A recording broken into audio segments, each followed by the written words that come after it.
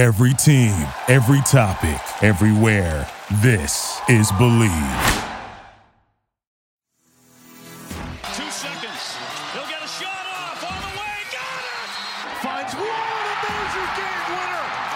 On the move, all the way. Tucker will score. Sean Tucker with a touchdown. Gillen. Got it! Syracuse win! Are you serious? Oh! 5 down, 1 to go. Syracuse is playing for the national title. It's too long, and Syracuse is your national champion. Who's out? Who's out? Who's out? Who's out? Who's out? What's up, Syracuse fans? It's Mike McAllister from AllSyracuse.com with episode 66 of the Believe in Syracuse podcast presented by Bet Online and Hoffman Sausage Company. I am joined once again by Emily, Sammy, and Josh to talk about Syracuse basketball, some more Jim Boeheim's comments, because what would a week be without some of those? He gives us a lot of fodder, which we greatly appreciate. And, Coach, your check is in the mail, so thank you for doing that for me once again. And we will also talk about Syracuse men's and women's lacrosse. Syracuse men's lacrosse opened their season with a win over Vermont, and women's lacrosse starts their season this coming weekend with a top 5 matchup in the Dome. But first, let's get to Syracuse men's and women's basketball, both beating Boston College. The Eagles do not like the Orange at all because they can't seem to beat Syracuse in basically anything.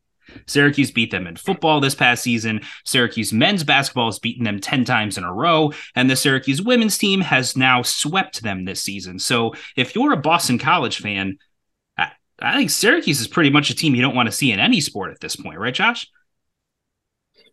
I would say that. I mean, I would assume so, because like even you talking about with with football, it just seems that BC has been a ACC bottom dweller for a long time. So it's like. Like you said, across all sports, it seems that, with us, me and talked about it, slumping right now for SU standards. BC just can't seem to get over the Orange. And especially right now, that doesn't seem to be the best habit to have, losing to a sub-ACC, a mid-tier ACC team. Well, and especially because much has been talked about with, Syracuse football and their slide towards the end of the season, and they rectified that by beating Boston College. Syracuse men's basketball, not that good this year by a lot of people's, analysis. Swept Boston College. Syracuse women's basketball has had a lot of issues in the fourth quarter this season, lost a lot of games in which they had late leads, similar to the men. They swept Boston College. Emily, I know you watched both games. What were your takeaways from Syracuse men's and women's basketball beating Boston College? I feel like it was a much-needed win for both programs. BetOnline is the fastest and easiest way to wager on all of your favorite sports, contests, and events with first-to-market odds and lines.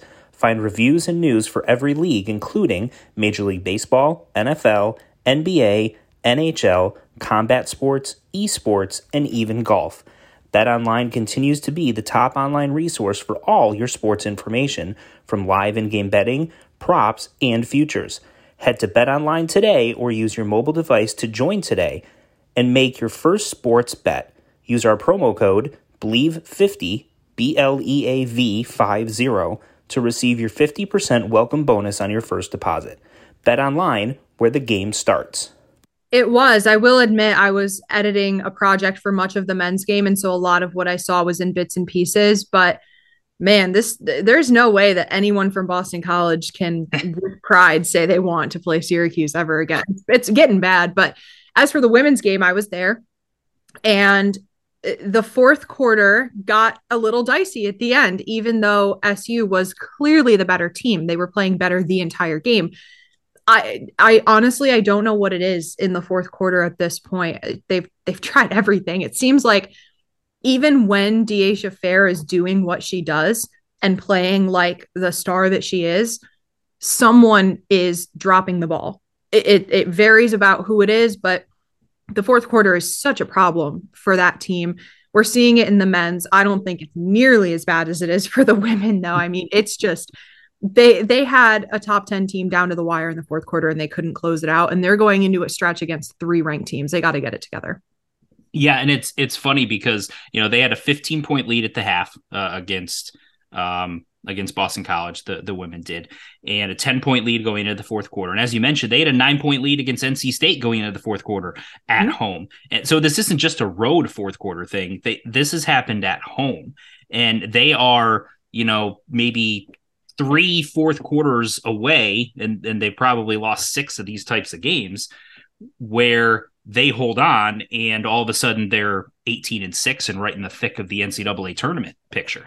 But instead they're 15-9 and they've got a bunch of work to do. Conversely, with the men, it's not the last quarter of the game. It's like the last minute and a half. Yeah. And where they have their issues. But, this game against Boston College, for the men, they did not have that issue. They took control in the last 7 minutes of the game. Sammy, I know you traveled, you were there.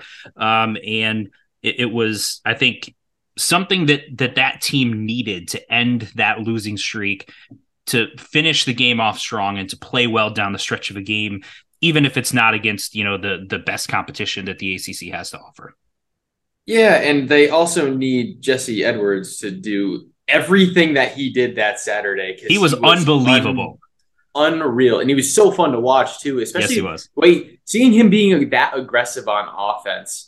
There was no point. His off-ball movement was so good in that game. He was always looking for openings and space to just try to get the ball, because he wanted to score. He wanted the ball more so than I think I've seen him in any other case this season. It's really fun to watch him. And it was a game where Girard, he played all right. And he played well in other facets, picking up a couple rebounds, assists, etc. But he wasn't himself necessarily scoring-wise. He had 18 points, but 9-9 at the free throw line. Actually, credit both teams for their free throw shooting. Both of them were exceptional. I think 3 misses for both teams. I think it was 21 for 24, 18 for 21, if I'm not mistaken, for both sides at the free throw line. So both teams exceptional in that regard. For the men, though, I thought overall, too, they did well just in terms of they were able to respond to everything. And I think Coach Boeheim touched that in his post-game press conferences. He noticed it, especially in Judah Mintz, because typically Judah, if he's having an off day or has a mistake, it typically spirals. It typically turns into a little more. And you expect that. He's a young player, obviously incredibly talented, but it's a really strong sign when you can see him rebound. He makes a mistake on one end, turns around, gets 2 big assists on the other end, especially after timeouts and the team being able to corral around that. So that's really what stood out for me. And there's a couple of things that I noticed in this game that aren't really going to show up in the box score. And the Judah Mintz thing that you mentioned, the fact that he was struggling at one point, he comes out of the game, Samir Torrance gets a bunch of his minutes, and then he comes back in and, other than Jesse Edwards, was the best player on the floor in the last really 6-7 minutes of the game.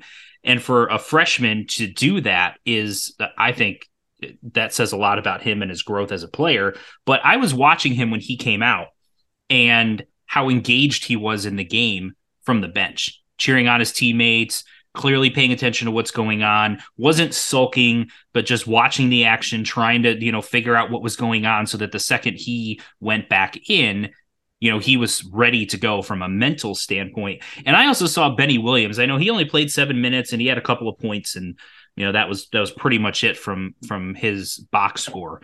And much was made out of his absence in the Virginia game. But he was very engaged on the bench, cheering on teammates and, slapping people 5 during timeouts and, encouraging during team huddles and things like that. So I thought that was good to see, his participation and being there and part of the team, even if he didn't play a major role in terms of his minutes. Now, Syracuse, the men's team, they've got a pretty big stretch here coming up. I think if they want to get back in the NCAA tournament picture, they got to win out in the regular season. Otherwise, they're going to have to win the ACC tournament to get there. But if you take out Florida State and Georgia Tech, those are 2 games that are bad teams that you should beat. And if you lose either one of those games, your NCAA tournament hopes are completely out the window and you have to win the ACC tournament. If Syracuse wins both of those games, the rest of their games are NC State at home, who's ranked, Duke at home, we know who Duke is, at Clemson, at Pitt, and Wake Forest at home. So yes, it's going to be incredibly difficult to win all of those games. But if you win all of those games, all of a sudden the number of quality wins that you have shoots way up. Your net ranking is going to go way up. And I think that gets you at least back in the conversation in some capacity, Josh, to try to make a run and get yourself, in the discussion, whether you're still on the outside looking in going into the ACC tournament, you at least put yourself in position to be in that NCAA tournament discussion. It's tailgating season, and no one does it better than Hoffman's Sausage Company. Beer bratwurst, jalapeno cheddar sausage, kielbasa, and bun-length chicken sausage. Add them to the menu with classic German Franks and snappy grillers, and fans will go wild. Proudly made in New York since 1879, when you bite into a Hoffman, you experience a little bit of upstate history. Taste tells, Hoffman is a proud partner of Syracuse University Athletics. I mean, like me and M we just did a show about an hour ago. We know making the show stuff. You don't have a whole hour to talk about everything. And we, oddly you have covered more SU basketball than we have because, like you said, we don't really see a path right now for them to get to the NCAA tournament outside of, like you said, winning that conference tournament. The thing that you're expecting, the thing that you're saying is the only chance to save the NCAA at large bid, hope essentially, is to do the thing that they haven't done all season, which is be a top tier ACC opponent. Correct. Like you said, not that they haven't done it all season. Now they got to do it like 5 times. So yeah, it's incredibly difficult, but it's not impossible. And I've said it on here before. I heart Kendrick Davis is probably on this tattooed on my back somewhere before tournament time. This is the thing about being in a Power 5 conference. You get these chances to get these quad 1 and quad 2 wins at any point during the conference season. You look, I keep saying it again, Big Mike. If you look at the AAC outside of Memphis and Houston, you're going to get a lot of quad 3 and quad 4 opportunities. When you're in a P5 conference, which is where all the big money is, this is why, OU and you're saying these schools are conference play. I get my word jumped up. But we know how big conference money is. In a conference like the ACC, you have this slight glimmer of hope. Even if we could objectively say, even if they go on the 7-game winning streak, they're not a NCAA, they're not a top 6 team in the country. I think we could objectively say that. But if they can do something that they haven't done all season, they can they'll set themselves up nicely for, a top seed in the tournament, in the ACC tournament, to be going in with some momentum. And I think that honestly, if you do find a way to knock off 5 quad 1 or quad 2 victories, the ACC tournament is that's just that again. Honestly, we saw with UConn with Kemba Walker, they weren't a highly ranked team, got hot at the end of the year. We saw Cardiac Kemba and MSG and what he did in the Big East tournament. This is a familiar Syracuse movie. At regular season, you get hot in the postseason. You have guard play that can carry you through postseason play. So, like, as big a believer I'm not right now, like I said, we've given it more time than me and M gave it. Not only is there a pathway to do it because of the conference you're in, we've seen this movie before. So you can't count it out, but I'm 95% of the way there.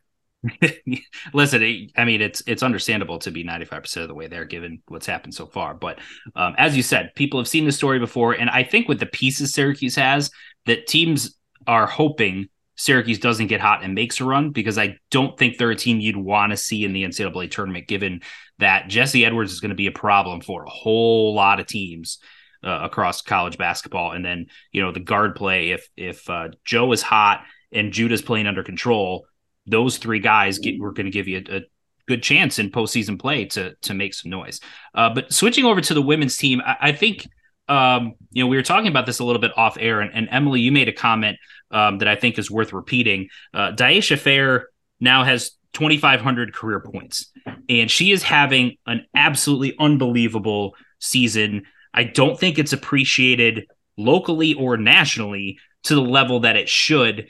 She's not only is she scoring at a high clip, but she is passing the ball incredibly well. She is right up near the ACC lead in steals. I mean, she's just having an incredible season, and I think it needs to be appreciated more and talked about more, both nationally and locally. Yeah, 100%. I mean, I was saying this off the air. If Syracuse is winning more, she is on the midseason Wooden Award watch list. 100%, because Haley Van Lith is. Daisha Fair is scoring more than Haley Van Lith. She's a better player than Haley Van Lith. Even though Louisville came into the Dome and beat us, it doesn't matter. She was, in my opinion, the best player on the floor, but Syracuse isn't winning. On one leg, no less. It was the injury bug just got SU during that game. I've never seen anything like it. But what's interesting is I think the men and the women are in a really similar situation in terms of the postseason.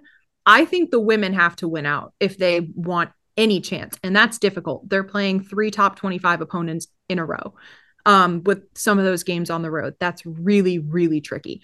But right now, I think the only way to the postseason for the women, considering they've dropped so many quad 1, quad 2 games that should have been wins, what's so tricky for them is that now they're in crunch time. They didn't have that cushion to fall back on, that 1 or 2 really great wins earlier in the season. They dropped those. So now they don't have a cushion. They have to win these games.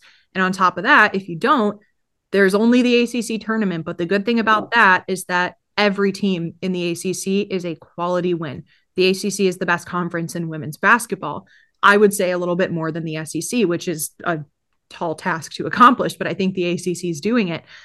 If Syracuse can win out or come close to it and win at least a game or 2 in the ACC tournament, I think they're in the conversation. Ideally, if they win out and win a game or 2 in the ACC tournament, I think they're solidly on the bubble. But I think I was telling Josh this earlier.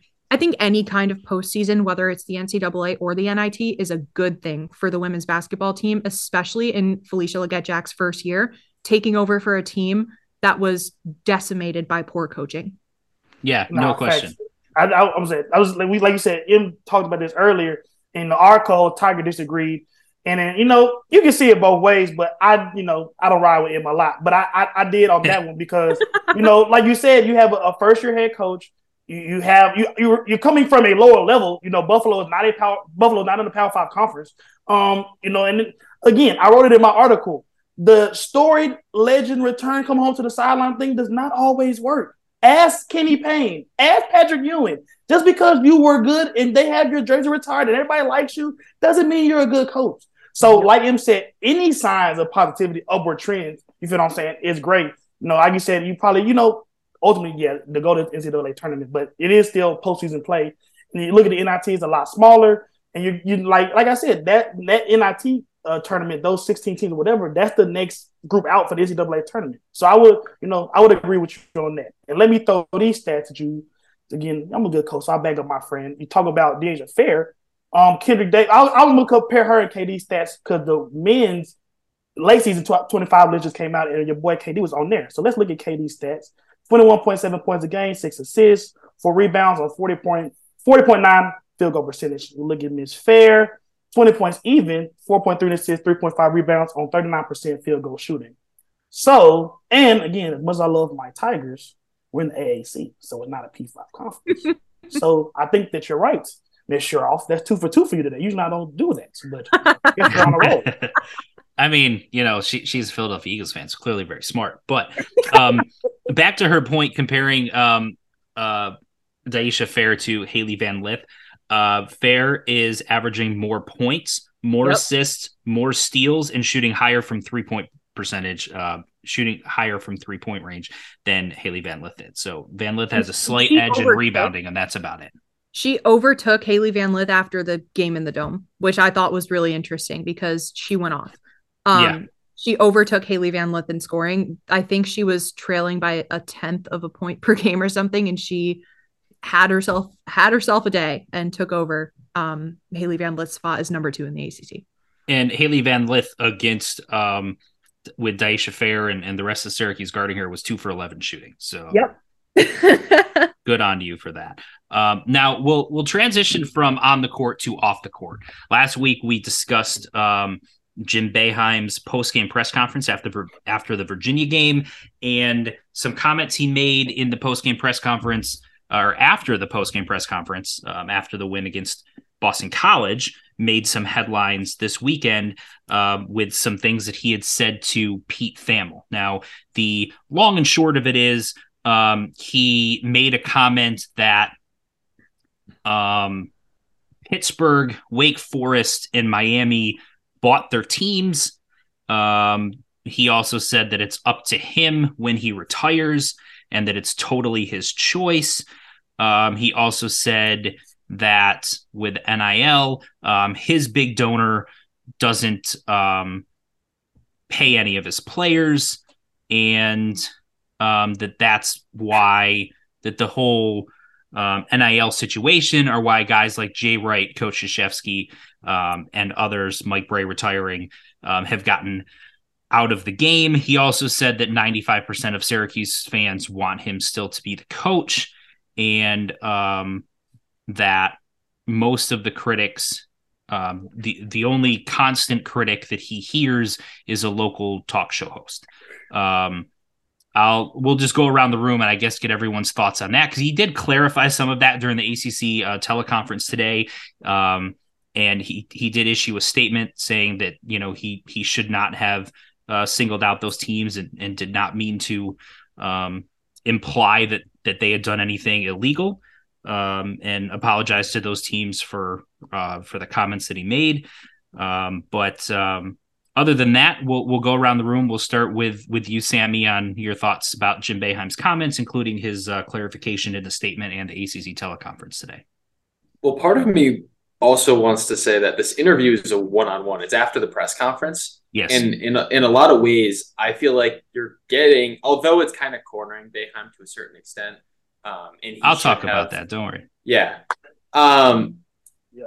I think that's his true thoughts. I think what he said he meant about these other schools. You don't say something like that and not have at least thought it once. It's not like a I slipped up type of comment, especially because it's coming after a win. You're in a good mood. You just picked up a win after a rough series of 5 games.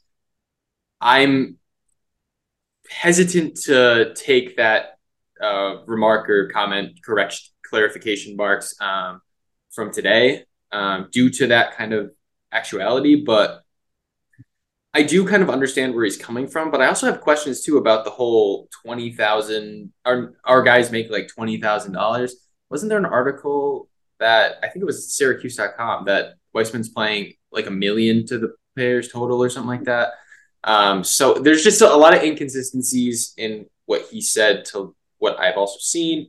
So this whole situation was weird. And it kind of messed up what I thought was a really well-handled press conference after BC from him. I thought that was one of his more and he even received one of those questions that was in a similar vein to the one that he took issue with after a loss in a previous game. And he explained why he thought the question was weird or invalid, saying that in a lot of these games against ranked opponents, against UNC, against Virginia, they never really had the lead. So it's not the same context per they had blown the lead against Boston College. And I really liked the way he explained it. He took the time to say, this is why I don't agree with the question. I think it's a misconception. Loved it. I thought that was how he should have answered the first time. Obviously, easier to do that after a win than a loss, but whatever. I thought he took a good step and was much more positive in that press conference, responsive than he had been over the past couple of weeks with those issues. But yeah, I am very hesitant to believe this clarification.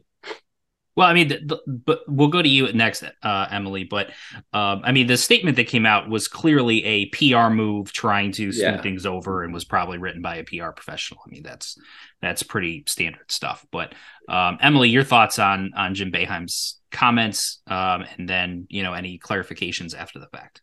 Yeah, I don't think anyone in the greater Syracuse area makes a PR professional's job harder than Jim Boeheim. It's difficult to do, but job security.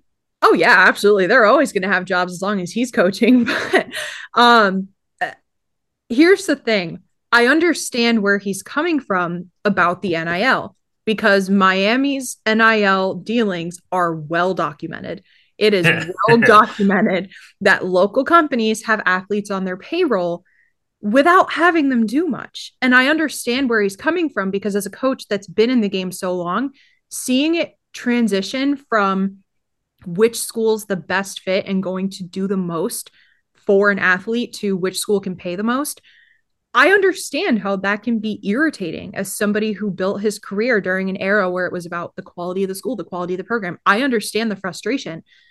And to an extent, I understand calling out Miami, but Miami only. You can't call out Pitt and Wake Forest when those are unfounded. I'm sure they have a lot of NIL deals. That's fine, but nowhere near the level of the University of Miami. But I get his frustration. I understand calling them out by name to an extent, but at the same time, if you're at this point in your career and people do not like you this much, don't. Like, I get it though. I get where he's coming from. But when it comes to how do I put this? The 95% of people still want me coaching.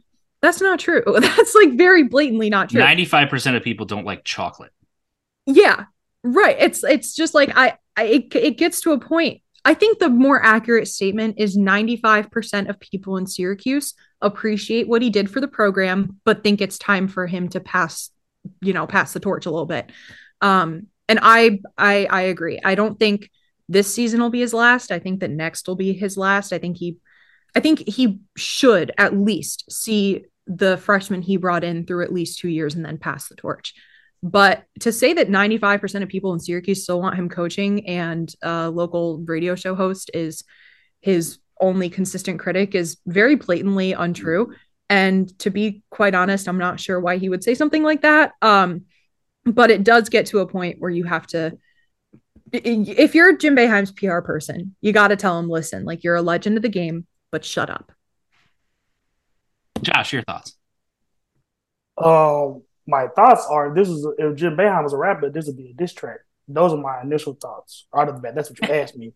You know how I just said like 10 minutes ago that me and Emily don't agree. This is one of those things we didn't agree at all. That actually pretty got heated. I can't lie. Jim Boeheim, all of JB. them. When he acts like this, he's JB. Can't be Jim Boeheim. He's JB. JB's acting like a hater right now. You talk about a Miami squad, a Miami program with not even an ion of the basketball tradition, history, or legacy of Syracuse, being better than Syracuse 1 year in the downtrodden ACC, and now you're hurling program-altering accusations at them because you're upset because your team didn't get the recruit that you want. That's just, you're being a hater, and you're just acting silly. You know what I'm saying? NIL has opened the floodgates for all college athletes to get paid, which, as a former college athlete, I'm not ever going to be decided against. So you're mad at the system, and yet do you think Adam Weissman is bringing Fabulous and rappers and Elijah Moore to these games off the generosity of his own heart? Like, we have things set in place here to profit off the same NIL system that Nigel Pack and Isaiah Wong are profiting off in Miami. It's just not working because if you looked at a map, you probably would go to Miami before Syracuse, New York, and B, you can't. Some of these kids in these recruitments, like, it does come down to money, but like ultimately, fit is a big thing. You see a lot of guys turn down these Georgia, Alabama offers to get these places when you want to play. So fit is always a thing. I don't think we're at 100% buyout rate for college recruits yet. I don't think it's gotten there yet. So for him to jump off the porch with these statements to the point to where a program where you said he doesn't, there seems to be nobody that can really tell him no. For him to be a quick, recollection of his statements and actions, that let me know immediately, like, hey, even if there's no line for you, the line in the sand that was drawn, you clearly crossed it, and you're not going to represent our program this way. And I think that that was a good thing for SU because you can get in trouble for accusing people of stuff like that, like literal NCAA investigating, triggering trouble for those accusations. So I think that founded, unfounded, there are certain things that even if you believe they're true, you don't throw around without solidified evidence to bring back. And for me personally, and I rap like this, it looked like a guy having a tough season, looking at the top of ACC and throwing a temper tantrum. That's what it looked like to me. So literally, as we're recording this, Jim Boeheim has issued another statement. I think this is further clarification on the comments that he made regarding it's his decision to retire whenever he wants. So his statement reads as follows, quote, "As I've said many times previously, my employment as Syracuse men's basketball coach has always been determined by the university. I was asked about the possibility of retirement, and my answer was based on that," end quote. So that said, I'm going to give my thoughts on the comments that he made to Pete Thamel. And that's, I think with his mentioning of Wake Forest, Miami, and Pittsburgh was not necessarily to accuse them of wrongdoing, but rather to contrast the different ways in which they built their rosters, given the current climate of college basketball with the portal and NIL, compared to the way that Syracuse's was largely built, which is traditional high school recruiting and player development. You look at Jesse Edwards, who's been with the program for 4 years. Joe Girard, who's been with the program for 4 years. You got a bunch of new freshmen. Yes, there's a couple of transfers sprinkled in, Samir Torrance, Monir Hema as examples, but it's largely kind of built on the way that college basketball programs have always been built. And I think some of the comments or perceived frustration is that he knows his method of building a program that he's done for 50 years of recruiting, player development, finding players to fit your system, having them learn that system over multiple years, mixing in talented young guys with veterans and all of those things. He knows they work, but it's so much more difficult to do that in today's climate, with guys being able to leave if they don't get playing time right away, with NIL opportunities, which could cause players to leave and all of that. So I think what he was trying to do was compare roster makeup, roster building, in the way that he has done it, the way he currently did it with this year's roster, comparing it to the way that some other schools have approached it. The problem is, I think, twofold. One, he said it in just about the worst possible way that he could, right? And made it come across as accusing those schools of doing something nefarious, something against the rules and all of those things. And it's very easy to see how that could be perceived that way when you read the comments. Having covered Boeheim for a decade, having listened to Jim Boeheim for basically the entire 40 years that I've been on this planet, that's my assessment of what he was trying to get at. Now, the part about 95% of Syracuse fans still support him, I think that was typical Jim Boeheim exaggeration, hyperbole. Did he actually mean 95% of people want him there? No, I don't think even at Syracuse's height, 95% of people wanted him there. There's always been a vocal minority that hasn't liked Jim Boeheim, I don't think, among the fan base. And that's pretty much true everywhere. I saw after a year where Alabama didn't make the college football playoff, and there were Alabama fans that wanted Nick Saban fired. I mean, it's lunacy. There are people like that in every fan base. 95% of people don't like chocolate. 95% of people don't like cake. I mean, things that are like good things that everyone should like. 95% of people don't like them. 95% of people don't like the Philadelphia Eagles because people have issues. So, this happens. 95% approval rating doesn't happen with anything, let alone an individual at a position of power like a head basketball coach at a Power 5 school. I do think, however, if you were to turn the head basketball coach position at Syracuse into a position that you had to campaign for and win an election for. Okay, I heard Brent Axe talking about this on his radio show, and I think the comparison is fantastic. I still think he'd win pretty easily, but he'd win with like 60% of the vote, not 95% of the vote. That's how I think it would go. But I do think that percentage is dwindling year to year. The more seasons you have with double-digit losses, the more situations like this come up that require multiple clarifications. And there are some that have been supporters of his for a long time that, that some of it, they say, all right, I'm just tired of all of this, and I'm just ready for new blood. And I get that. That happens.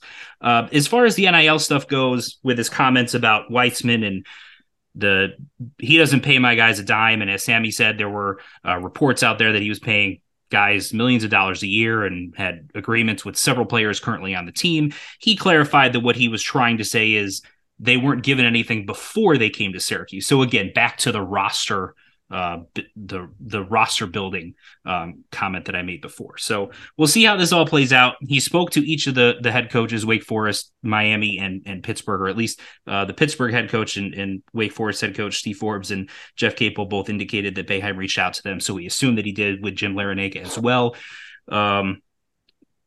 Ultimately, is any of this going to affect anything? Is a recruit going to not come to Syracuse because these comments are there? I don't think so. Is a recruit going to pick Syracuse because the comments are there?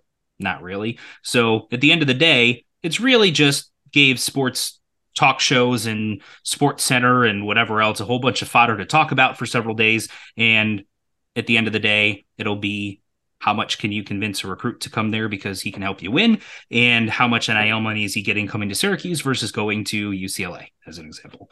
That said, I think it's now time to turn to lacrosse, and we will start with the men before we preview the women. Syracuse men's lacrosse started the season out with a win, 7-5 over Vermont. It was a defensive game. It was a game where both goalies were unbelievable. We saw some flashes from some of the young, talented players for Syracuse. Emily, you were there covering it for us at allsyracuse.com, and it was It was good for Syracuse to start out with a win. I think you saw a lot of improvement defensively and especially in goal from what they were last year. And they had some good opportunities offensively, but, struggled to cash in on some of them a little bit. So finishing still an issue, but I think you saw some positive signs in that season opener. Yeah, 100%. I mean, you have Joey Spallina coming in here as the number one recruit in the country. And Coach Gary Gait said it after the game. Joey Spallina took 15 shots. 8 of them were on goal, which is incredibly impressive. He was still really dissatisfied. He wanted to say something that you can't quite say to the media because it's got an expletive in it, but he settled for, I couldn't shoot today. And he was right. But Coach Gait said, listen, he's a freshman. He's going to do this. It looked like someone who was trying too hard, but when he stops trying so hard, the shots are going to come to him. And I think he's 100% correct. But Finn Thompson was outstanding. He had 3 points, goal and 2 assists, and Jackson Birtwistle scored 2 goals. That's a really, really good sign. But by far the MVP, at least in my mind, was Will Mark in goal.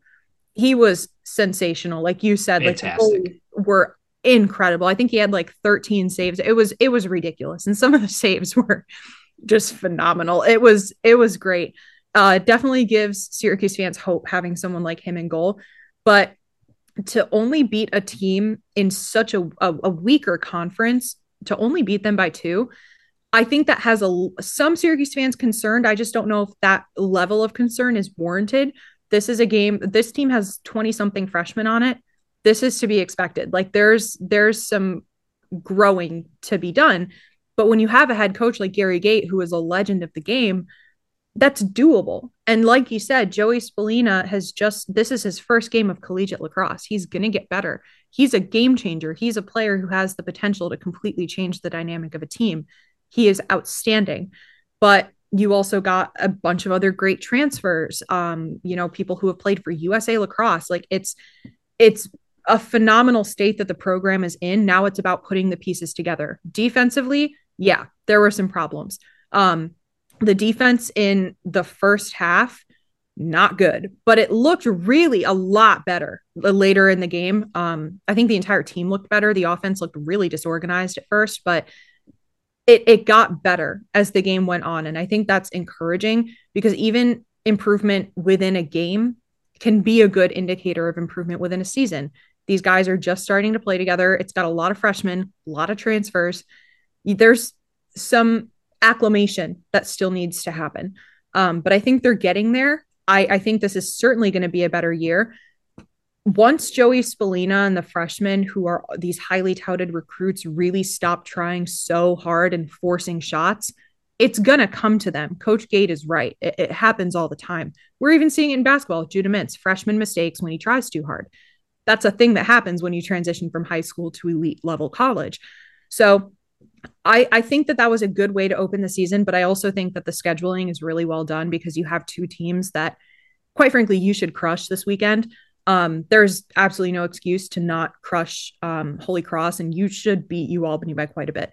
So I think that the scheduling also really helps things. It's good momentum going into a tough schedule. Yeah, and that's where I wanted to go next, and to get your thoughts, Sammy, is the fact that, as Emily mentioned, there's growing pains. There's, trying to get used to playing together, and you can practice all you want, but it's still different when you get into a game scenario. But the fact that they've got Albany and Holy Cross up next, that's 2 opponents that they should beat.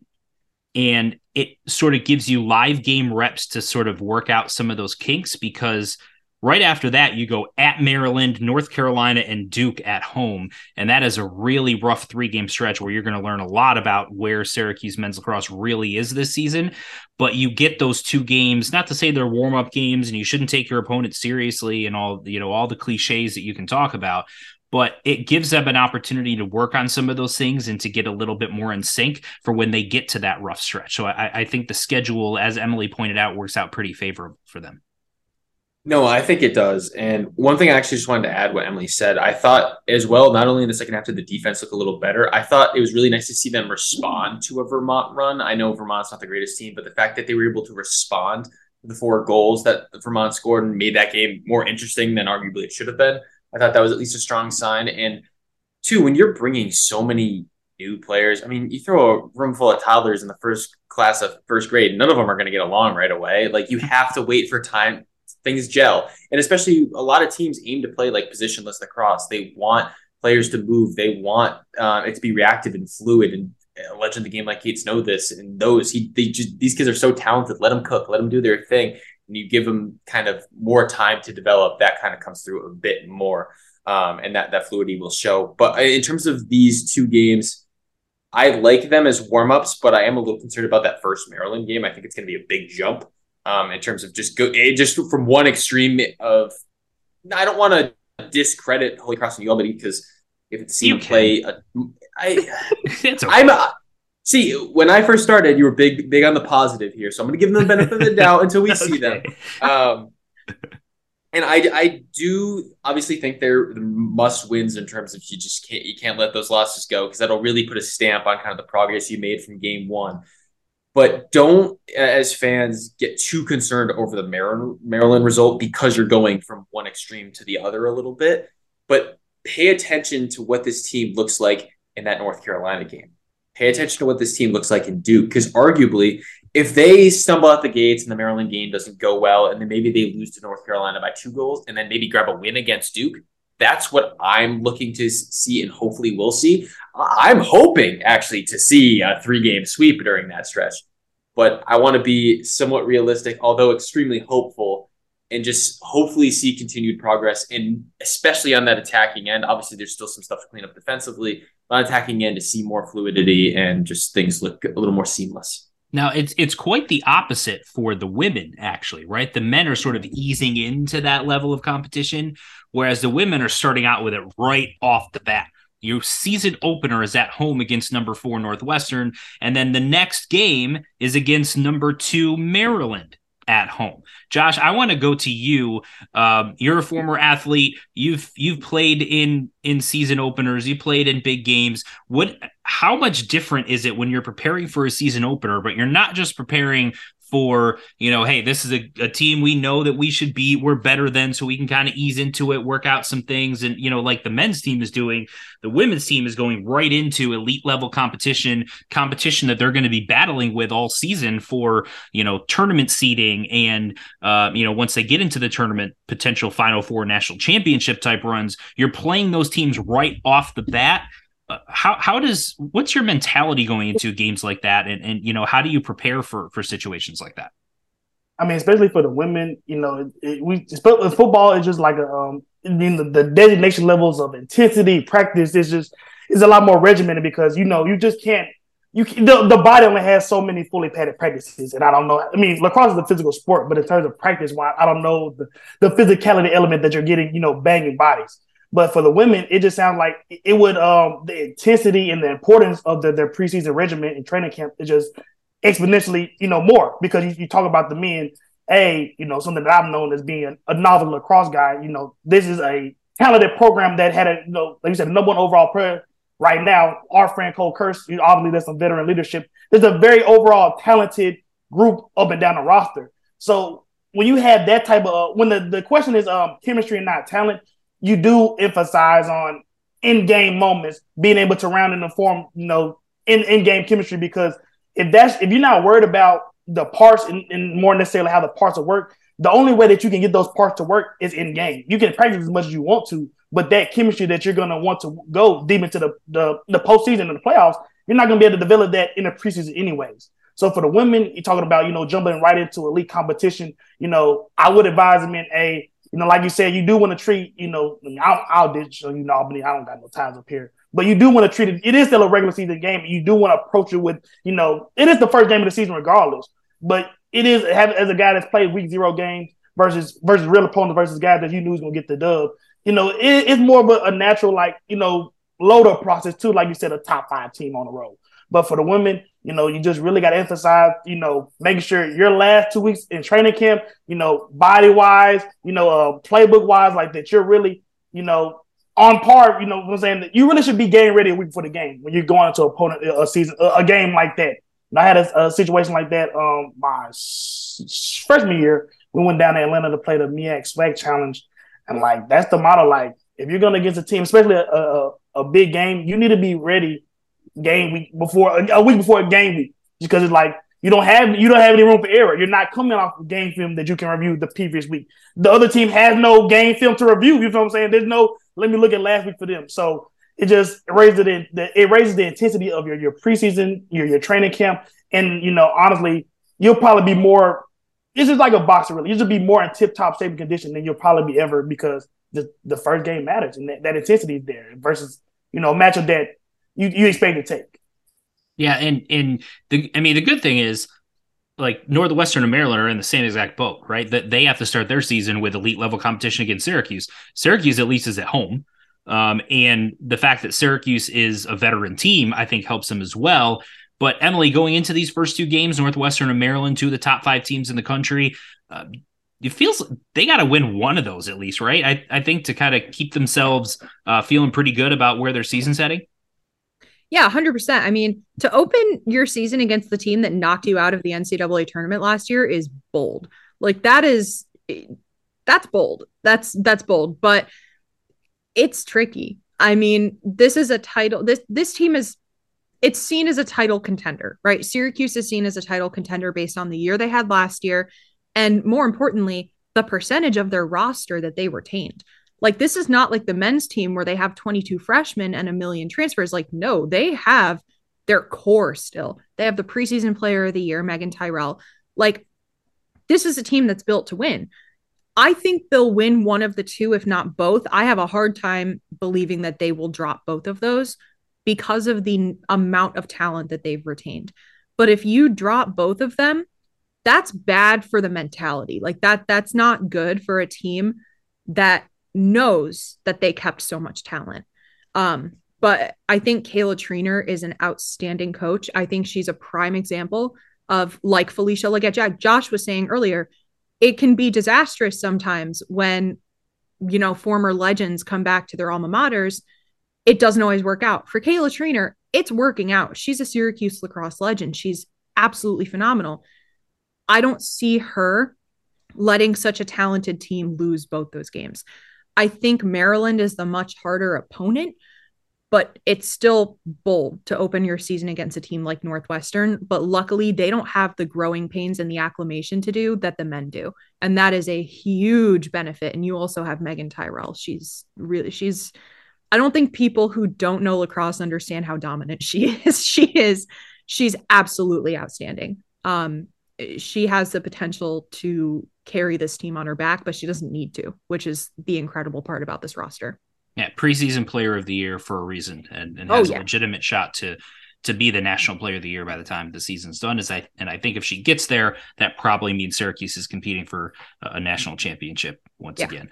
That'll do it for episode 66 of the Believe in Syracuse podcast, presented by Bet Online and Hoffman Sausage Company. For Sammy, Emily, and Josh, I'm Mike McAllister, and we'll see you next time.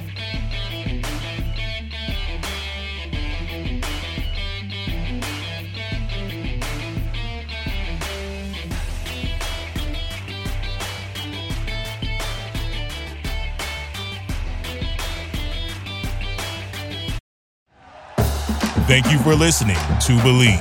You can show support to your host by subscribing to the show and giving us a 5-star rating on your preferred platform. Check us out at Believe.com and search for BLEAV on YouTube.